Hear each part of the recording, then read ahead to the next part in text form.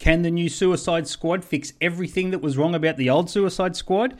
Sorry, Simon, 1 second. Sorry. I haven't actually fixed up my levels yet, and it was a little bit low. 3, 2, 1. 1, 2, 3. Hello. There we go.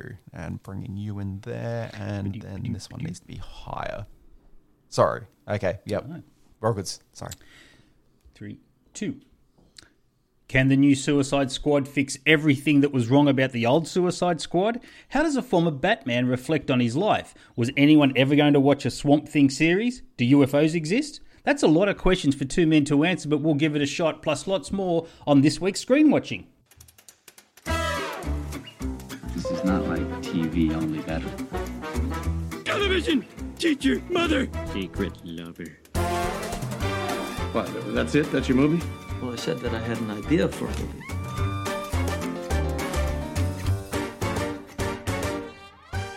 Welcome to Screen Watching, everyone. I'm Simon Foster, and joining me, let's try and give him a Suicide Squad name. He would be the Button Pusher, maybe.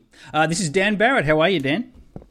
Good morning, sir. Oh, yeah, I guess I could be a button pusher. Sure, why not? I know you contribute more than just pushing buttons. I'm not quite sure what that is, but I know you do contribute more, and we're all very grateful for it. So, very busy week this week on our Screen Watching show.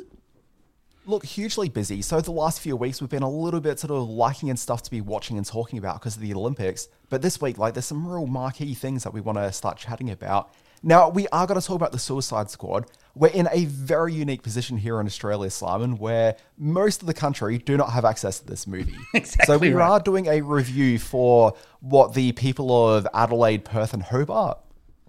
Let's not forget Darwin. And Darwin, and some of the regionals as well. I know that Phase Twin Cinema at Taree is screening it, and I know that the some of the cinemas in the regions of Victoria have it. I know the Birch Carroll Coil at Coffs Harbour on the far north coast, they're screening it. So shout out to our regional listeners.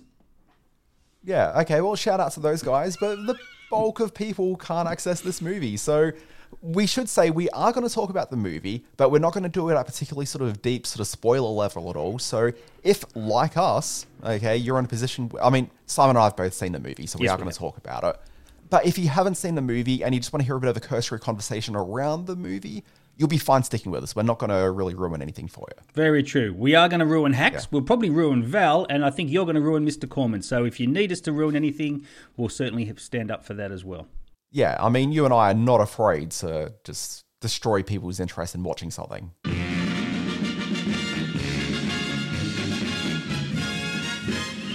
It stinks. Simon, can we kick off with the Suicide Squad? I wouldn't take such extreme measures if this mission went more important than you could possibly imagine.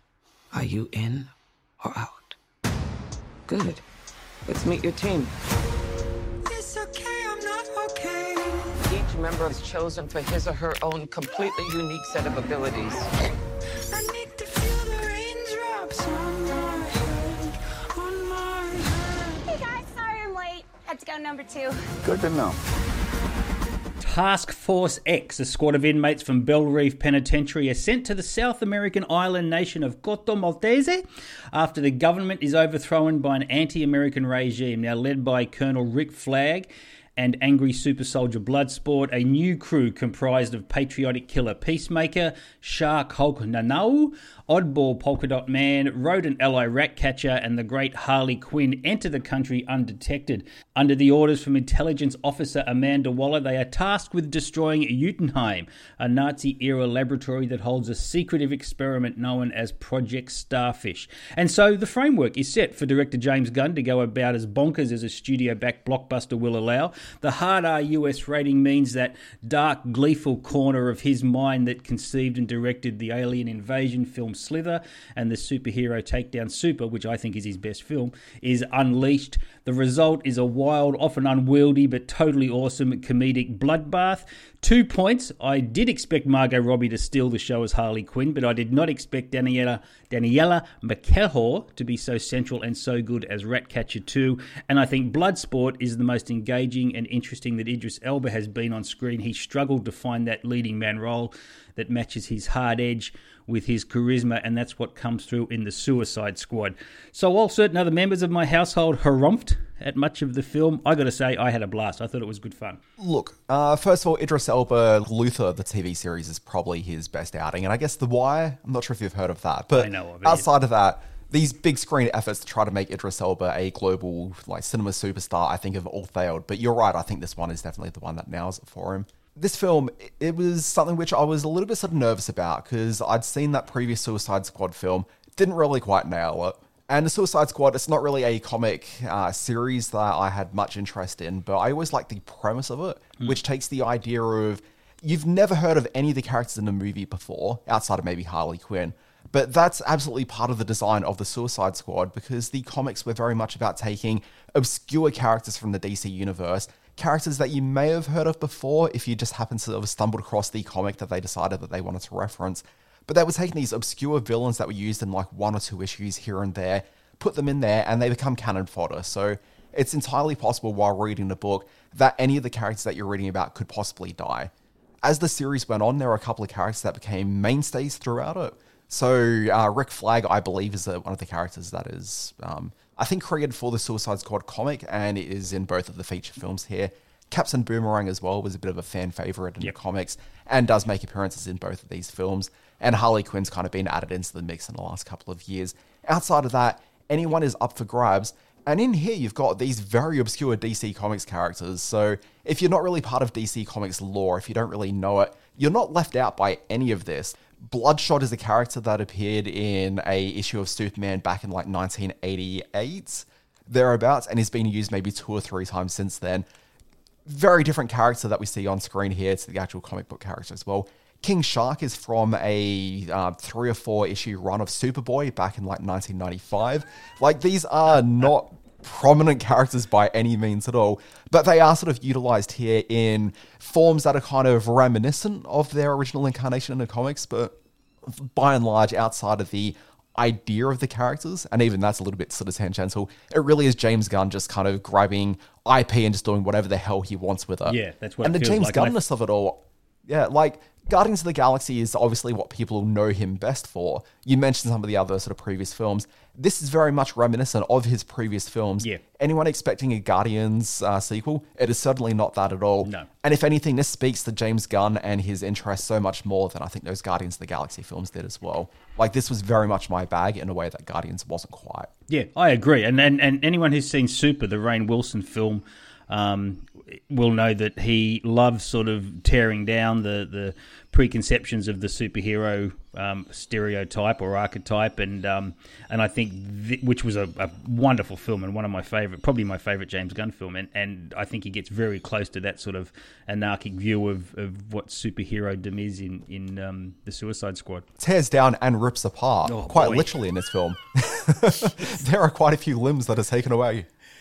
Yeah, he doesn't skimp on the blood and guts, and I think that's a good thing.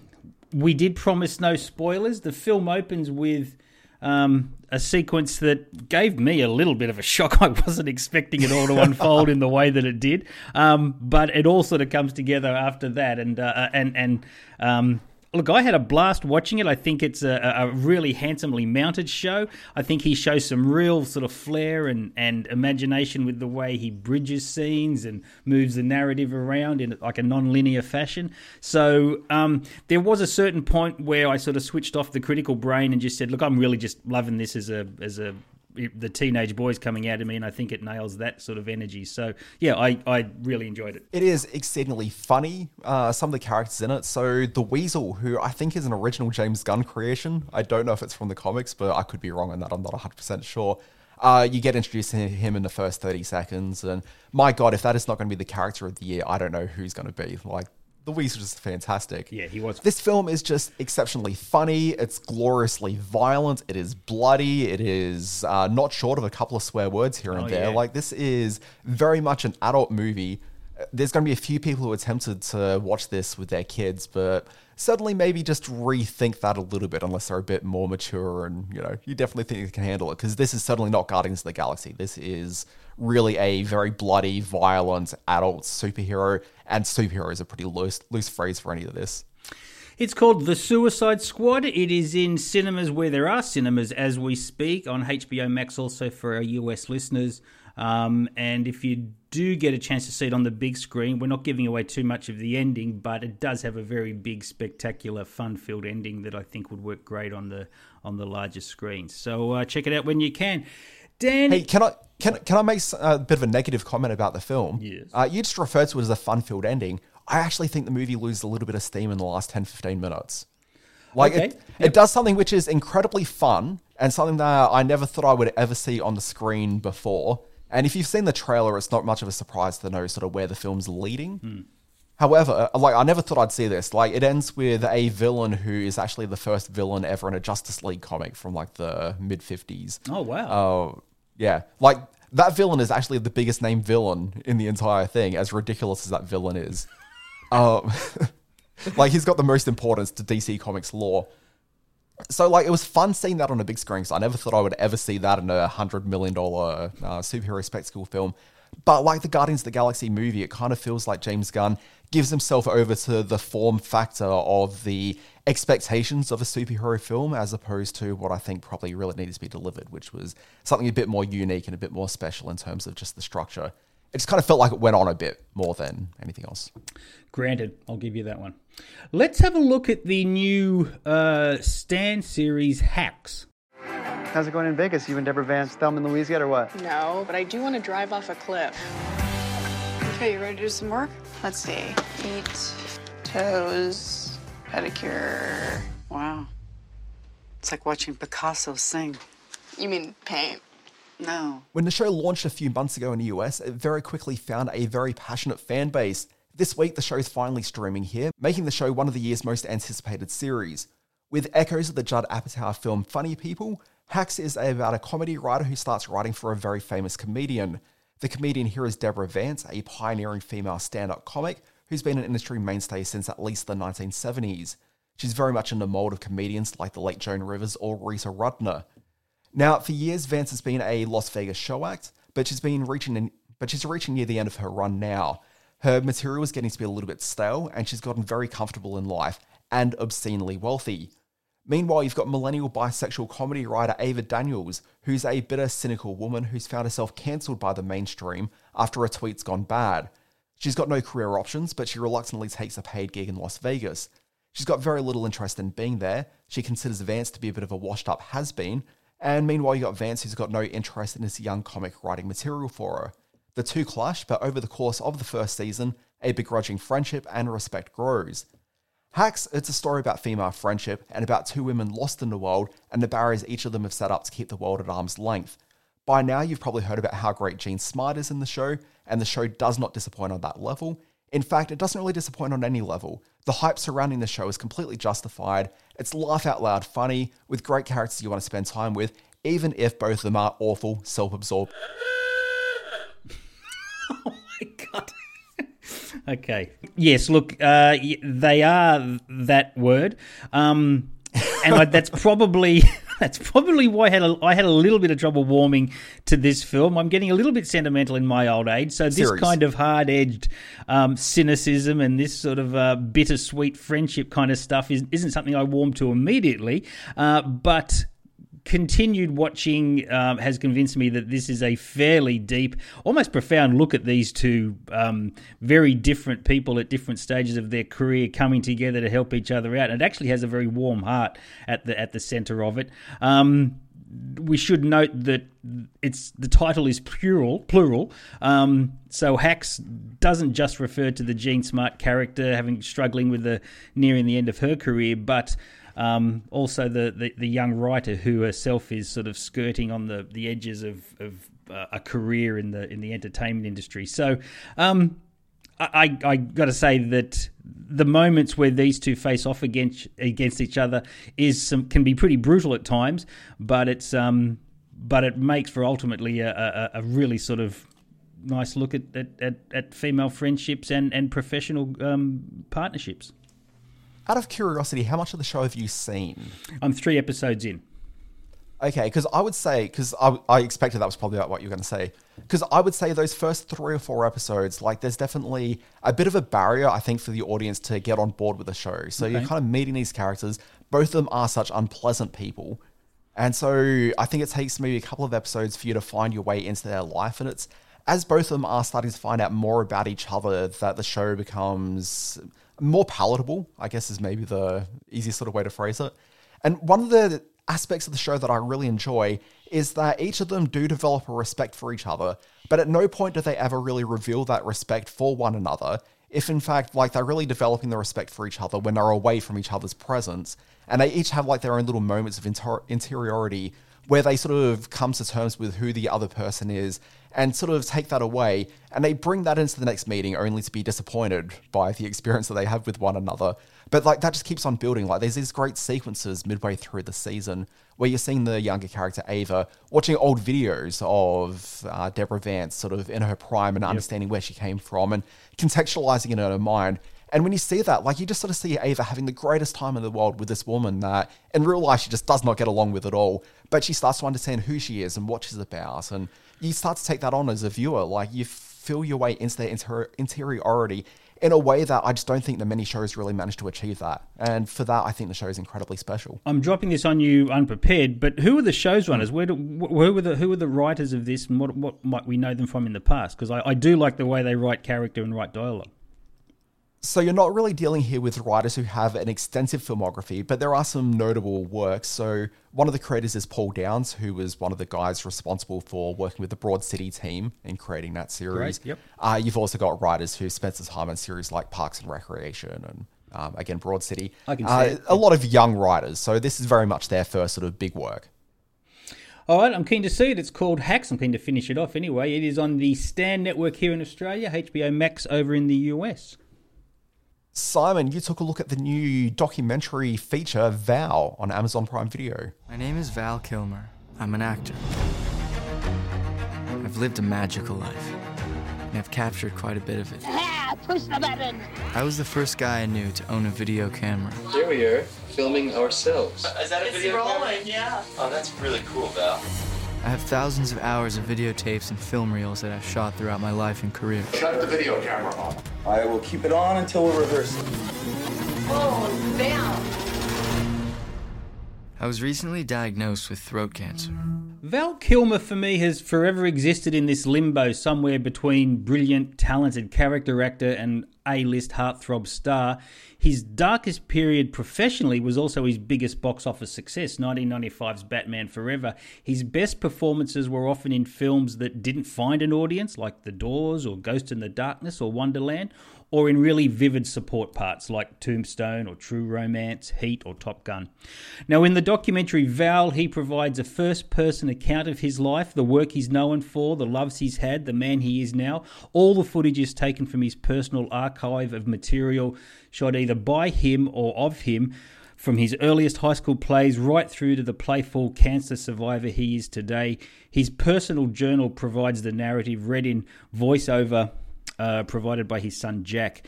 Now, just as the man is a unique film industry figure, so is Val that rarest of beasts, a star profile that eschews, even undermines the subject celebrity to provide not an actor's portrait, but an everyman journey of a really complex individual. Industry milestones like working with his idol Marlon Brando on the infamous Queensland shoot of The Island of Dr. Moreau almost seem like cute asides compared to the insight into the lifelong grief of losing his teenage brother Ben at 15, or wooing and then losing his wife, actress Joanne Whalley. The darkness of his past is balanced by the man's boundless playfulness. At one point he collapses in front of the camera only to rise from the floor giggling at his son's panicked reaction to the fall. He can be a bit of an arsehole, as many of his directors and co-stars can attest, and which he acknowledges and attempts to put into perspective in the doco. His late career pre-cancer project, Citizen Twain, in which he dons very heavy makeup for the one-man show that explores the life of America's great humorist, it hints not only at the immense talent but also the rare empathy that Val Kilmer brought to his most invested characters, and those elements are what shines through in Val. I think this is a beautiful work. Val Kilmer's career is, you referred to the asides in the documentary, but it almost feels like his entire career is an aside. Like, he's got all these sort of great credits, but then, like, immediately after, like, these great roles, suddenly he just subsides, like, just disappears again, and you never really manage to get, like, a beat on what his career has actually been, other than maybe just sort of happenstance. Yeah, look, he's hasn't not had a shot at, you know, the leading man romantic sort of drama roles. He went through a period where he was trying to be that sort of leading man guy, and it never sits comfortably with him on screen. And then he started to get into the really darker characters. Have you seen a film called The Salton Sea, in which he plays this tattooed complete nutcase? He's Elvis in True Romance.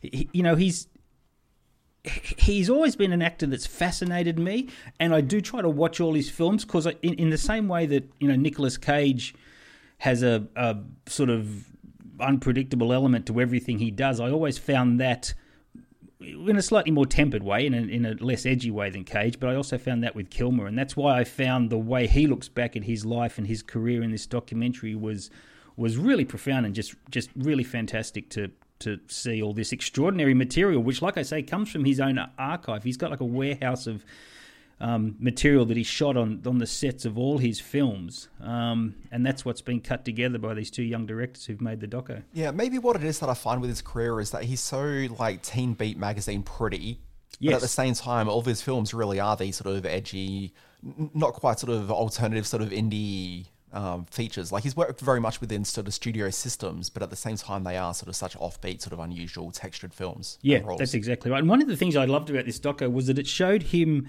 at a time in his career where he was trying to get these darker leading man parts, and he shot audition tapes for people like Scorsese for Goodfellas, and you get to see these performances that he brings to roles that he never got, and it's a fascinating insight into what an actor has to do to get a role, and all the different variations on that role that might have been had Val Kilmer been involved. I find it incredible we got through this entire segment without talking about Gay Perry from Kiss Kiss Bang Bang, but here we are.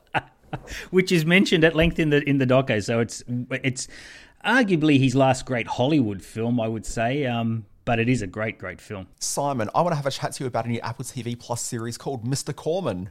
It just feels like I blew the whole thing, like I suck as a person. You're not entitled to a perfect partner or a perfect life. I didn't leave you because you became a teacher. I left because I thought I was doing what I love with the man I love. To see me through. How was your weekend? It was great. He's some big man now. You guys walk away.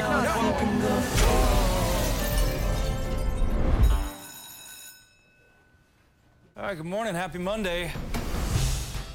Last night, a friend said to me that for the past year and a half, he hasn't been very interested in watching anything too serious. He's been looking for big, dumb comedies and action films, distractions. And I connected with what he was saying. I know I've been spending a lot of the last year and a half going back watching sitcoms and other comfort food television, but I felt a void from all of that, a cultural emptiness with a diet of primarily that kind of entertainment. Pressing play on Mr. Corman, I suddenly felt nourishment. It was a spiritual enrichment. Debuting on Apple TV Plus this week is Mr. Corman. It stars Joseph Gordon-Levitt, who also created the series and directs and writes the first episode.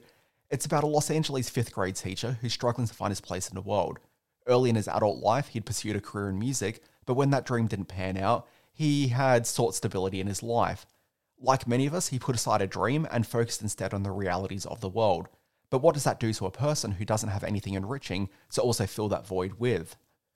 Episodes deal with him seeking fulfillment, whether that's from trying to have a fun Friday night out, dealing with depressive anxiety, or the stress of staring at your phone all night at a party and waiting for that girl who said she'd meet up with you to finally message.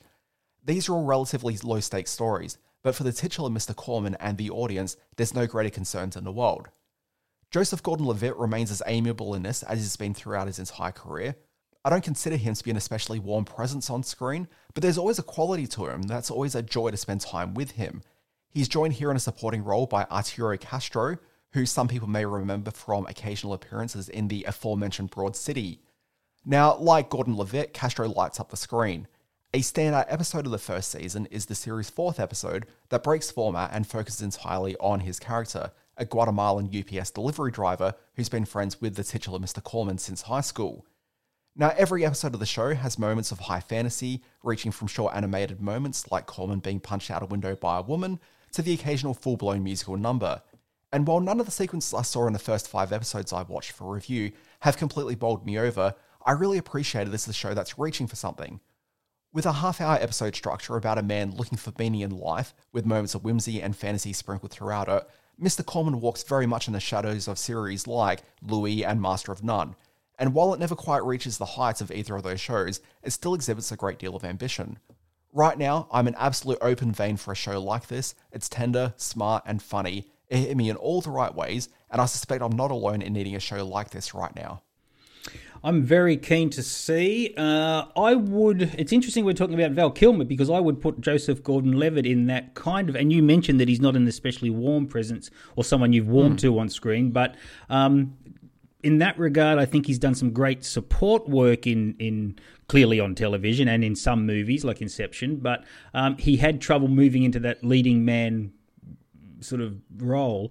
It looks like with Mr. Corman, from what you say, he's found that, and I'm keen to see, because I'm a big fan as well, and I've been waiting for him to sort of pick the right vehicle for his talents, and this could be it. Yeah, I was tweeting about the show the other day, and it just sort of seems like there's so many people that like him, but I would say, I really love this guy. I have no idea why. There's nothing about him that I can specifically latch on saying to, this is what he's all about. I know that in his real life, he's really sort of passionate about creativity and sort of maker culture from a digital media perspective. But outside of that, I don't really know anything about him. I never really sort of get a sense of who he is as a person. I never get a sense of vibe from him at all. He's very sort of, at times, dead behind the eyes. And I don't really mean that in a negative way. But it's just hard to connect with him. And yet, he's always so welcome on my screen. I don't quite understand what it is. Yeah, but they make a good point. The last sort of serious big screen effort he did, I think, was Robert Zemeckis' The Walk, where he played the tightrope walker that walked between the World Trade Centers, and I think he did the Philippe. Yeah, Philippe. Yeah, and he did the Snowden film as well. Both of which he did perfectly good jobs with, but which lacked a bit of spark, which sort of seemed to be at arm's length with the actor. Those performances. So. Like I say, maybe a more simpler figure in a more simpler show like Mr. Corman is going to work for him. So that's on your Apple TV Plus platform. Check it out. So yeah, that's dropped this week. First 2 episodes are available, and then it's dropping weekly from here. And I have to say, I'm kind of curious to know how it's going to go on a weekly basis, because I watched 5 episodes back to back, and the show built for me really nicely. But I do wonder if watching episode to episode may leave it just a little bit, leave the audience wanting for more. Dan Barrett, we're officially at the screen watching middle bit of the show. A conversation that you and I have been having, Simon, over the last couple of weeks, if not a few months, has been sort of around these comic book movies. So there's obviously the Suicide Squad this week. And what you and I discuss when the microphones aren't on is the comic book movies that no one else really talks about. So these are the movies that are the forgotten failures, the ones that people may not necessarily know are based on comic books, the things happening around the margins. Yeah, look, not everything can be Batman. Not everything can be the Avengers. There are efforts made by the Hollywood creative types to launch comic book adaptations, superhero films that don't get off the ground. And yes, there are the big high-profile duds like Howard the Duck and like the Green Lantern that we see and know of. But there's a whole sort of subculture, subgenre of films and TV series that have died a terrible death. Maybe that was earned and maybe it wasn't. Do you want to start this off? Okay, so we were discussing this, and where I thought I maybe wanted to start is whether some of the properties that people may not necessarily know were based on comics. So these aren't even really necessarily failures. These are just comic book movies that were based on comics, and I think mainstream audiences are just it's just kind of, for example, The Addams Family. Okay. Technically not a comic book based on a comic strip, but The Addams Family, I think by and large, the comics are a forgotten aspect of it. People think about it more as the quirky 1960s TV series. The Addams Family, have you ever read the comic strips that it was based from? Did you even know it was based on a comic strip? Yes, no, I certainly knew it was based on the comic strip, but no, I've never read. In fact, I don't even think it was in syndication or still being printed when I was a wee lad. So, no, I have never read it. Yeah, I've never been able to come across them. Like, I've never seen a compilation book of them. Like, they've just, I appreciate this is ephemera that exists somewhere, but, no idea. But we've got 2 fantastic movies out of it, and then, some additional stuff around. Something else which I have read, and I think is a great comic and a fairly good film, Blue is the Warmest Color. Wow, now see, I did not know that was, and I guess, is that a graphic novel?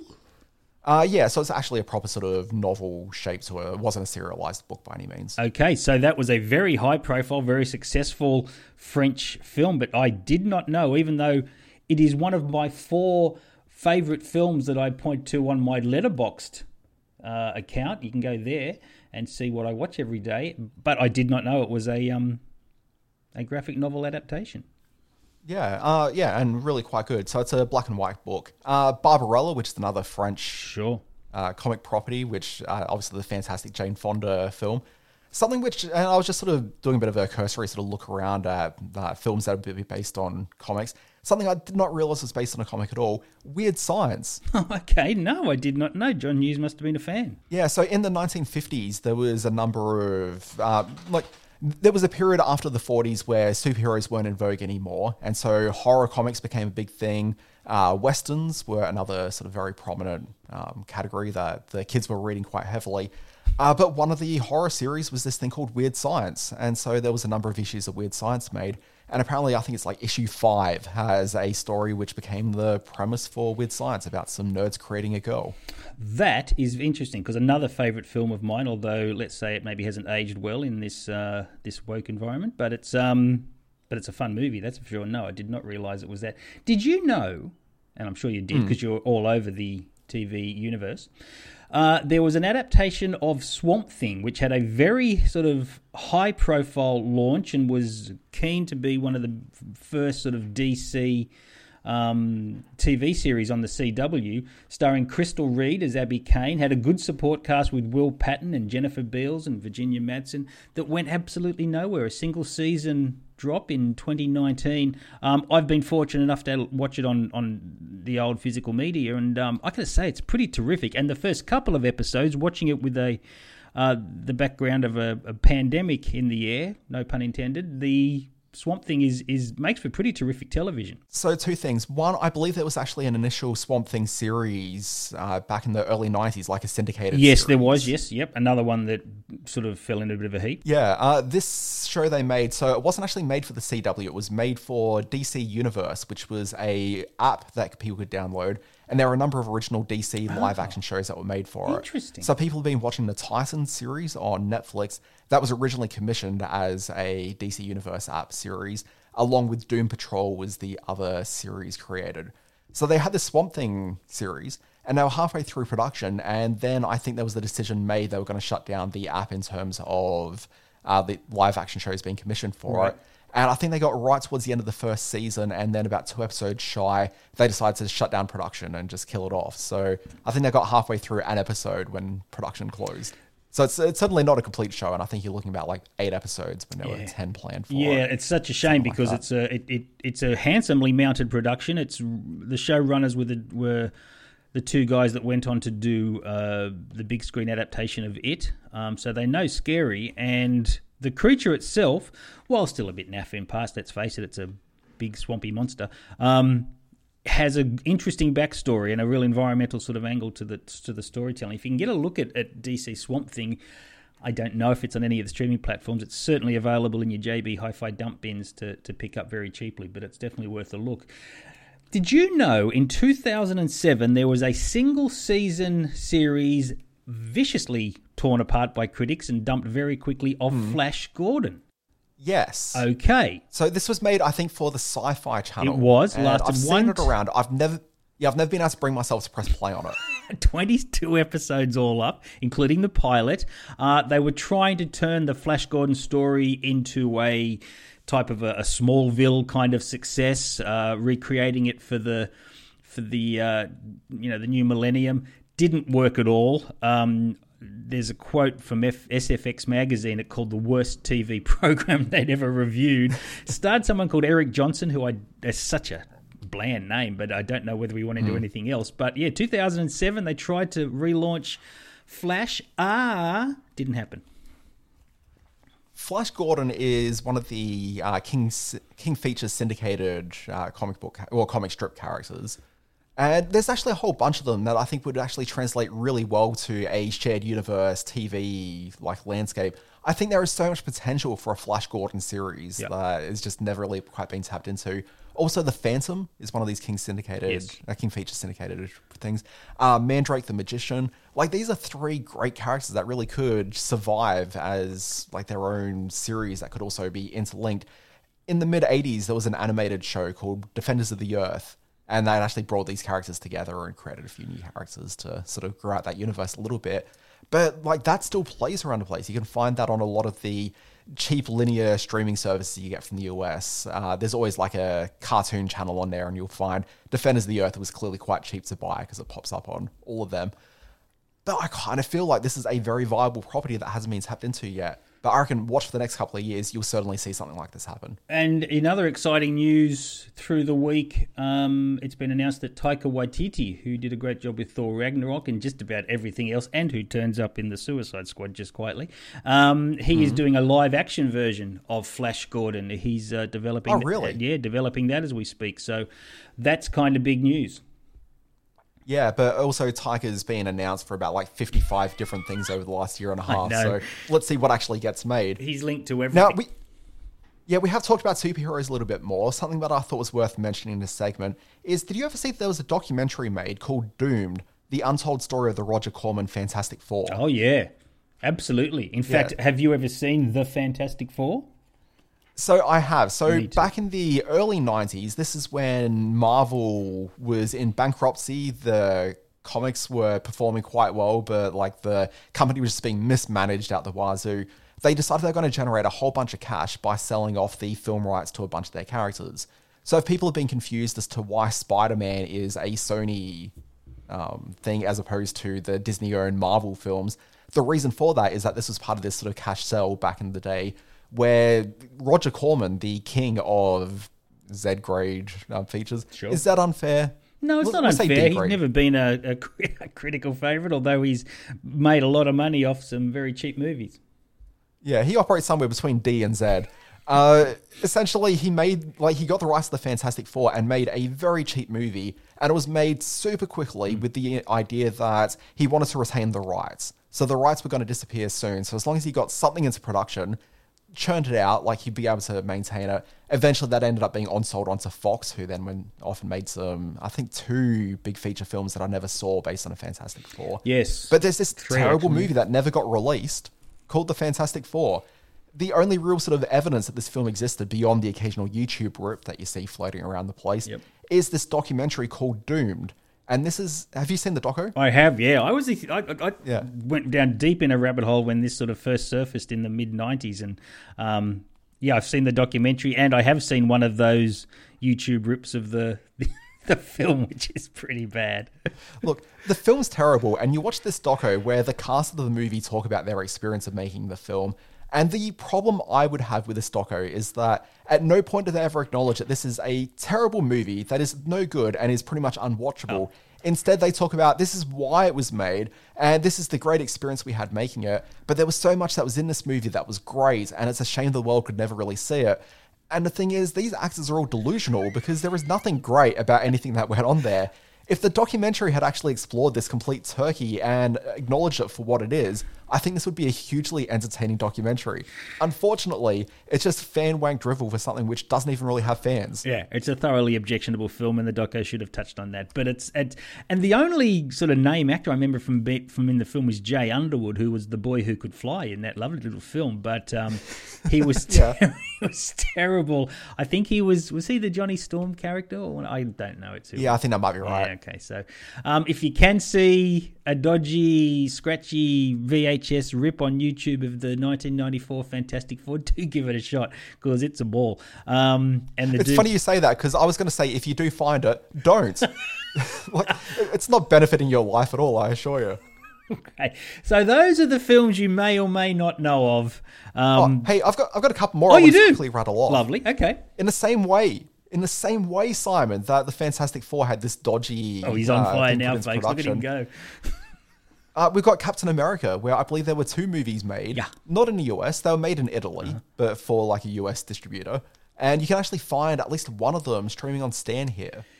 So yes. I've not seen either of these films. Okay, apparently they're quite terrible. One of the great sort of B-movie makers of the 80s and 90s, Albert Pyun, who's made some great sort of action films along the way. He did a version of Captain America with Matt Salinger as the captain, and with not a bad support cast. The late Ned Beatty, Ronnie Cox, Melinda Dillon from Close Encounters of the Third Kind, all in roles. And that sort of had a release here. I often refer back to my home video days, and I actually sold that when I was a rep.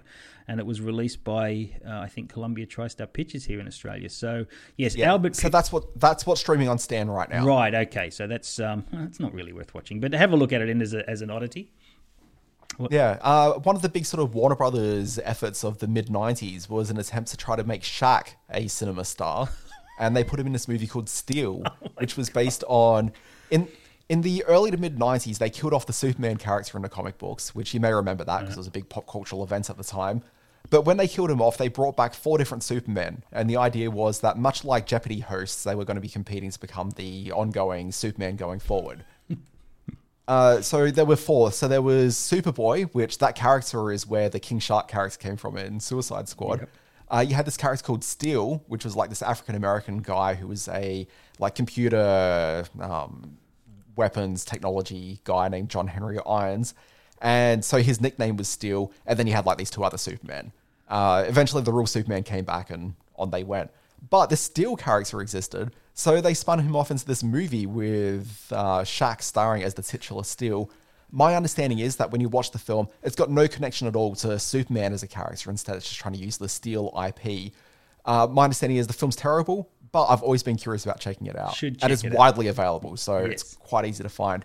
The other one I just wanted to briefly mention is one that I've got a lot of fondness for, is in the late 70s, there was a TV series made by CBS about Spider-Man. It starred Nicholas Hammond from the Sound of Music. Yes. I loved this as a kid. I used to rent out because in Australia we got them just as VHS releases, and it was like an edited compilation. So to my mind, these are Spider-Man movies that were made in the late 70s, but they're actually from a TV series that have been edited down for international markets. But if you can check out the Nicholas Hammond Spider-Man, I think he makes for a really fun Peter Parker. The series itself, like, it's very 1970s in its production in that it's very quiet, it's very stilted, and there's not really a whole lot of energy to any of it. But it's still kind of fun watching Spider-Man walking around in 1970s New York. Okay, so this is where this slight age difference that you and I have has a rare impact, because the Nicholas Hammond re-edit was actually released as a cinema title here in Australia, which I saw. So it was a big screen cinema release before it went to television, and he was always my Spider-Man for a long time. That and the animated series. So yeah, well put up. Good call back on the Nicholas Hammond Spider-Man. Anyway, that's my list taken care of. Did you have anything else, Simon? I had one thing called Painkiller Jane, because I was a big Christina Loken fan out of the Terminator movie she was in. This was a sci-fi series. She plays a woman with special healing powers. It aired in 2007. So there was obviously a bit of a surge in the early aughties to get some new properties up and running.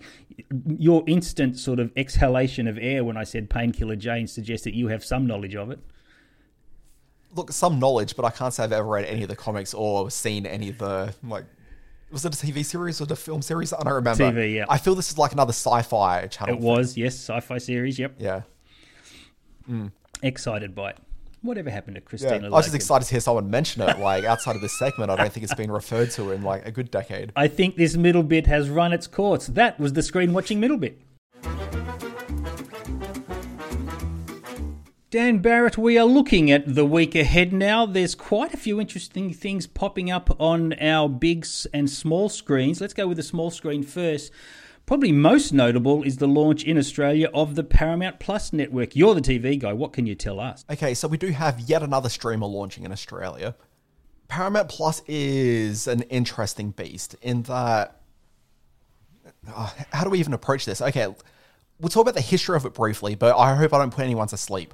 So about like 5 to 8 years ago, CBS in the US said, you know what?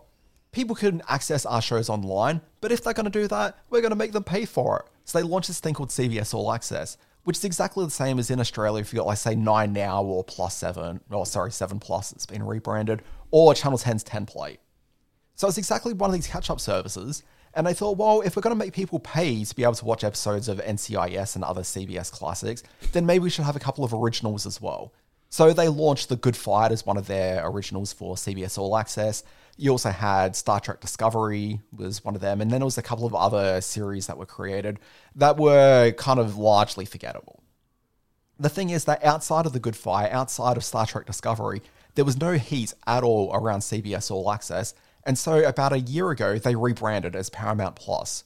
So effectively, they're using the exact same platform. It's still kind of a catch-up service for CBS content, but with the recent merger of two companies that were actually still owned by the same parent company, being CBS and Viacom, they basically smashed together their libraries and created a much more fulsome library. So you've got all the CBS programs, but then you've got like the deep archive of old Viacom stuff. So this is all stuff coming from channels like Comedy Central and MTV and Nickelodeon. So it's a very sort of deep library of stuff. But as is the case with all streaming services, they need to go global in order to be able to monetize this to a level that makes sense, to be able to commission original series as well as sort of do stuff. So one of the first places they're launching is in Australia with Paramount Plus. What we're getting in Australia is different to the US Paramount Plus. So where in the US you get a lot of the CBS stuff, like The Next Day will crop up on there, we're not quite going to have that same volume of stuff there as I understand it. But the real value in Australia comes from the fact that one of the cable channels that's owned by Viacom CBS is Showtime. And Showtime make a whole bunch of programs, say like Billions, for example. So a lot of their shows are not people's favorite shows, but they're certainly shows that people are excited to see week after week. They have a prestige, don't they? Yeah, the Showtime is as a fairly prestige sort of label. Yeah, it's not quite HBO level prestige, but it's still sort of upper echelons of you're getting good quality series out of it.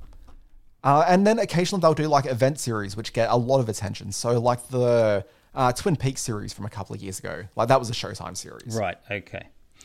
So like lots of really big buzzy titles. Now Stan in Australia have had all the Showtime series since the launch of Stan, but with the launch of Paramount Plus, all the Showtime series are now going over to Paramount Plus and they've left Stan.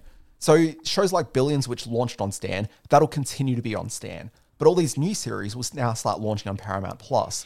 So if you're thinking, I don't really need a new streaming service in my life, you're probably actually going to find yourself maybe gravitating towards Paramount Plus a little bit more because you've got these Showtime series that everyone's going to be talking about. Yes. So there's definitely value to it. And now, outside of that... Oh, sorry, Simon. I was going to say there's also an element of first-run movies going on there. They've bumped the big-screen Mark Wahlberg film Infinite to their launch date of the 11th of August. It's a sort of what would have been his big American summer release is now the launch feature film for Paramount Plus. Yeah, so Paramount Plus does have it's actually a really good library of titles. Yeah, so it's lots of big branded things like Indiana Jones films and like the Godfather films, like that sort of level of archive. So it's a great library there. They will have original films dropping there. So Infinite is the one you mentioned. A bit of a dud film, as I understand it. Yes, that's what I've heard. It launched to pretty much no fanfare at all onto the US Paramount Plus about 2 months ago. So it is going to be like the sort of big title they have at launch, but it's not really that exciting. You are going to find a couple of series that have a bit of a groundswell of interest here already. So shows like Evil, first season's been streaming on Stan for the last couple of months. Terrific show. Have you checked this out? Yeah, I loved Evil. I think she's terrific in the lead role, and I'm looking forward to seeing more of it. Yeah, so second season drops on Paramount Plus, and it's one of my favorite shows. I'm really into it. The other that show is from the guys that made The Good Fight and A Good Wife, Rob and Michelle King. Over the pandemic, they actually created this short little 6-episode series called The Bite, and I've been desperate to try to find a way to see it. And as I found out the other day, it's going to be part of the Paramount Plus launch titles. So I'm excited to see that. Just a couple of other titles you're going to find at launch. So there's going to be the new series of iCarly. There's a new SpongeBob SquarePants series called Camp Coral. There's a new Rugrats cartoon, which is pretty much unwatchable, but people probably want to check that one out. Sure. There's a new show called Leonardo, which I'm pretty sure is a Leonardo da Vinci show. There's the aforementioned second season of Evil and The Bite. There's a Nancy Drew show that I don't think is particularly that good, but you'll find that on here, and it'll probably have a bit of an audience that's interested in it. There's a show called Coyote, which stars Michael Chiklis from The Commish and also The Shield. That show kind of came and went a little bit when it debuted in the US about 2 years ago, but that'll be worth a look. So there's going to be interesting new programs on it. And we're going to talk about this okay, so the problem we have is we've been told about these shows on it, but the interesting thing to me is that deep library of content. So I know that at launch it's going to have about 10,000 hours of TV shows on there. But what are those 10,000 hours? I don't know, and we're not going to know that until the 11th when this actually launches.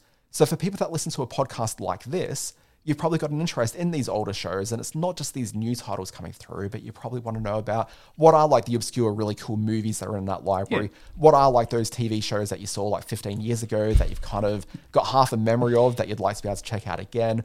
Wonder Shausen's finally going to be available in Australia, and I might be here on Paramount Plus in the way that it is in the US Paramount Plus. We don't know, and it's not like Paramount Plus is going to be advertising these programs. So what we're going to do, Simon, is we're going to drop a special edition podcast during the week that's going to do a bit of a deep dive into the experience of Paramount Plus in terms of what we're getting here in Australia, in terms of what are the buzzy shows, but also what are the cool titles that we're finding deep in that library. We understand that we provide a service to the population of Australia, and part of what we're doing is creating this special episode of Screen Watching to look at the in-depth Paramount Plus back catalogue. So we'll be doing that hopefully sometime around Wednesday evening, maybe out first thing Thursday, but we'll try and get it out to you. So watch out for that. I'll certainly be promoting it heavily across the Facebook pages, across whatever Twitter feeds I can get, and we'll be letting you know what to watch on Paramount Plus. Look, absolutely. But Simon, Paramount Plus is not the only thing happening this week. What else is going on this week? Well, top secret UFO projects declassified. Now, some of you may know that in another life I'm the festival director of the Sydney Science Fiction Film Festival. So when this sort of crap comes along, top secret UFO projects declassified, I leap at it.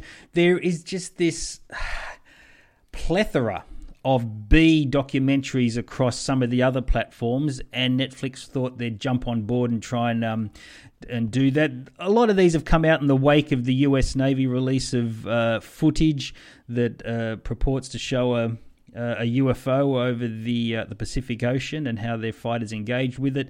This 6-part series on Netflix uses that as a starting point, looks back at some of the famous moments in UFO sightings and alien abduction and stuff like that, as well as taking a more international perspective. It's actually produced by a couple of Czech filmmakers and producers who bring a really interesting take on it. This is maybe one of the better ones. If you're not a believer, this 6-part series isn't going to do it for you, but it's on Netflix as we speak. Sure. Something which is maybe even harder to believe than some of these UFO projects declassified is the fact that Paris Hilton is now hosting a cooking show on Netflix called Cooking with Paris. Yeah, that is a bit tough. And I don't think there's much more we really need to say about that. I was going to say that sounds a bit hard to swallow, but the connotations as both the cooking show and Paris Hilton's past maybe makes it inappropriate. Anyway, probably also worth looking at What If is on the Disney Plus. Now, what do you know about this? This is one of the comic book things, one of the MCU projects that's coming our way. What is it about? So this is deep dive comic nerdery, is what this is. Okay. Comics are a really unique medium in that the people who read comics are not only just reading for the stories that are being published of the moment, but much like hardcore film people, like there's a film canon. So with comics, there's a canon of comics that people go back and read. So, for example, in the mid-60s, Stan Lee and Kirby created the Fantastic Four. Yes. So if you're a hardcore comic book reader, you've probably gone and read those early issues with the origins of the Fantastic Four. Those origins have been told many times since, but like film where you go back and you watch the classics, say like a Maltese Falcon or Citizen Kane, you go back and you read these early comic book stories. And often with comics, the maturity of them in terms of their storytelling isn't particularly, as sophisticated as the modern era that you go back from to read these things. Right. But they're still very interesting to see the early construction of these stories. So there is this comic book canon. And throughout I think it's like in the 1980s going into the early 90s, Marvel Comics released this series called What If? And what it was is basically every issue, it was like a short story which looked at one of these sort of big stories from the Marvel canon, like the things that everyone is aware of over the years. One of the story canon from Marvel is the character of Iron Man, Tony Stark. Sure. He had a drinking problem. Okay, so what if might tell the story of what if Tony Stark never kicked his drinking problem and he just became like more of an alcoholic? Like what would happen then? So it's like, and then you see the ramifications as to what's happened across the Marvel universe, often touching upon Marvel canon. And you start seeing how the world would be entirely different if this one thing had changed about the Marvel universe. There was a story I remember with Spider-Man, and I don't remember exactly what the deal was, but he had taken a serum or something which gave him like more spider qualities than he originally had. So Spider-Man could climb walls and shoot webs and stuff. Although I think in Marvel lore, he doesn't technically spin webs. That's a device that Peter Parker's created to spin the webs. Okay. Probably. But it was Spider-Man. What if he grew 8 legs and arms like a spider did? Sure. Okay, like, so this sounds interesting. The alternate universe, alternate timeline element is something I find really fascinating. I know you and I both love For All Mankind, the Apple Plus series, which is exactly that, sort of the space program history, but spun off in a different alternate sort of timeline. So this sounds really interesting to me. So what's kind of unique about this is it's an animated series, and what it does is looks at elements of the Marvel Cinematic Universe, so the stories that everyone's familiar with because we've seen them on TV and movies for the last couple of years, and looks at elements of those and says, what if this happened instead? And so the animated feature will follow that. Okay, so I think it's like 8 to 10 episodes maybe, and yeah, I think it'll be fun. We've got that to look forward to next week. There's a couple of movies debuting on streaming. Already on Netflix, actually, is Pray Away. This is a documentary which looks at the Pray the Gay Away movement and people who have to deal with the aftermath of their actions, the groups that... conservative groups that have really forced this on the gay community. And also on Netflix is... Sorry, just to clarify, is this a positive or negative look at the Pray the Gay Away movement? Oh, it is a very negative look at the Pray the Gay Away movement. There isn't really a positive angle to it, Dan, but there's a... it's probably a matter of perception, I guess. I just want to make sure you weren't sharing propaganda movies with us. No, not at all, no. It's a very powerful, very disturbing film and shows exactly what that sort of turn of the millennium movement, the damage it actually did. Also on Netflix, a film called Vivo, which is Sony Pictures Animation's new film featuring the songs of Lin-Manuel Miranda. He's everywhere at the moment.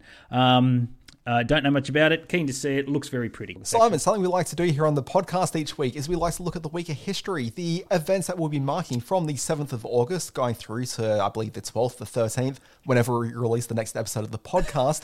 Yeah, it's a very sad week in history this week. We had on August 9, 1969, the Manson murders and the death of Sharon Tate, and there's other people in the building in Hollywood. Very sad and just awful the way I think back. And if I had one complaint about the Once Upon a Time in Hollywood story is that it added to the sort of not fandom, but I guess sort of base interest about Manson. I find the whole Tate murders just sickening.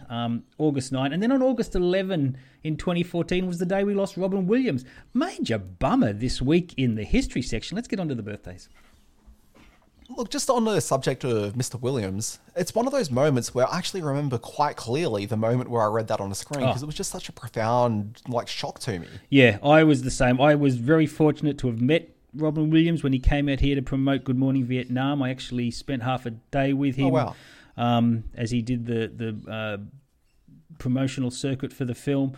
I remember where I was when my wife rang me and said, "Have you heard the news?" And I said, "No, what?" And Robin Williams had passed away, and I was totally shocked. And it has impacted me like the death of few celebrities really have. He was such a lovely man. What would you watch if you had to watch a Robin Williams film? Clearly, Good Morning Vietnam was the film that at the time captured that balance of drama and comedy that he matured into. What would it be for you? So for me, I've not actually seen Good Morning Vietnam. It's actually high up on my list of things I've been meaning to watch the last couple of months because it dawned on me I hadn't seen it. So it seems like something I do need to check off the list.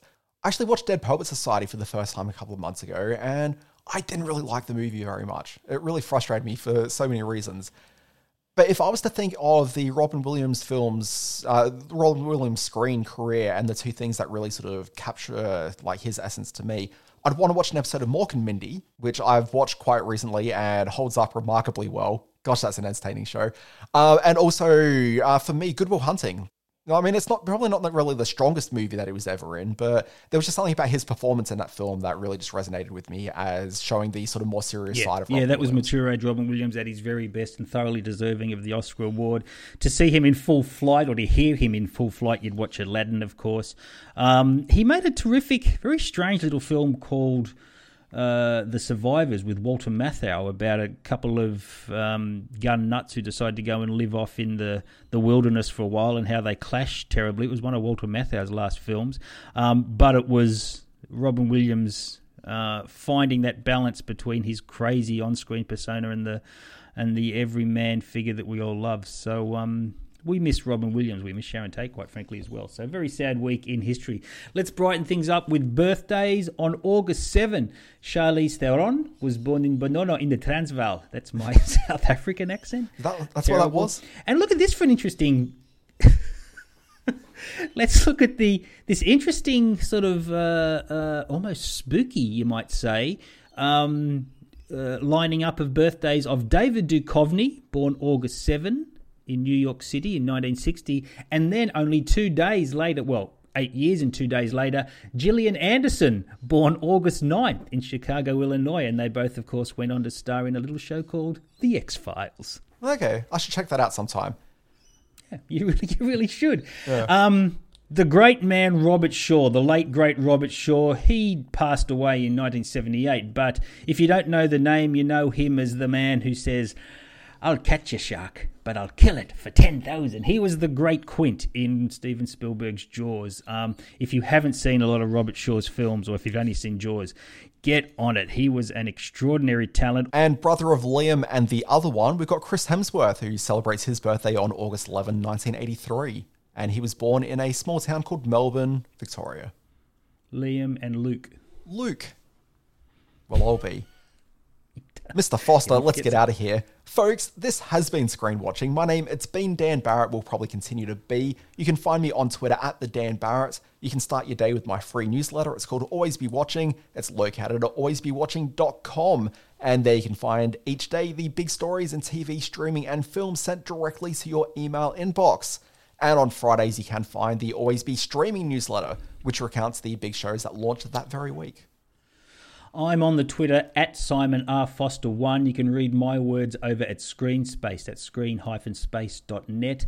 Do visit the Screen Watching Facebook page, Do visit the Screen Watching Facebook page that we put a lot of effort into every week at Screen Watching Podcast. You'll get a steady stream of screen news from around the world. And don't forget to check out our Screen Watching YouTube channel. There's a whole lot of our uncut interviews there, fresh trailers, plus more. Lots of stuff going on at the Sydney Science Fiction Film Festival this week. Hey, did you hear the good news that the Sydney Festival changed their dates and dropped it right on top of my film festival, Dan Barrett? That made for a fun start to the week. Screw you, Sydney Film Festival. I'm outraged on your behalf. You should be. Maybe you can but we're going to push ahead. Hey? Maybe you can capitalise on it. Maybe people can come along to the Sydney Film Festival not realising they're not actually there for the regular film festival. That's exactly what I'm going to do. We're readjusting our SEOs as we speak so that when people start searching for Sydney Film Festival, they're going to get Sydney Science Fiction Film Festival. Yes. And we'll get a whole lot of people turning up for 3-hour Filipino documentaries in black and white, and they'll be getting some crazy science fiction films. So, yeah, take that, Sydney Film Festival. I spit on you. That's perfect. Now, you can follow the YouTube channel, you can follow the Facebooks, but don't neglect this podcast. You can follow Screen Watching via your favourite podcast app. Load it up now, hit the follow button, and the podcast will just flow on in. Simon, next week we're back again for another Screen Watching. What are we doing? Well, if the internet will have us, it's we're going to have a look at Apple TV's Coda. This was their big acquisition from last year's Sundance Film Festival. Coda stands for Children of Deaf Adults and is apparently one of the most wonderful films you'll see this year. I haven't seen it. We've got an interview with Jonathan Hensley, who's the director of the new Liam Neeson action pick, The Ice Road. What do you know about The Newsreader, the new ABC TV show? I know that there's a new ABC TV show called The Newsreader, which I haven't seen yet, but I've got a screener ready to go. Oh, okay. I've got to check that out. Okay, so that's going to be a very busy Screen Watching next week. Dan Barrett. Well, Simon, I guess we're going to talk about all that and more on next week's Screen Watching. As always, it's been a pleasure.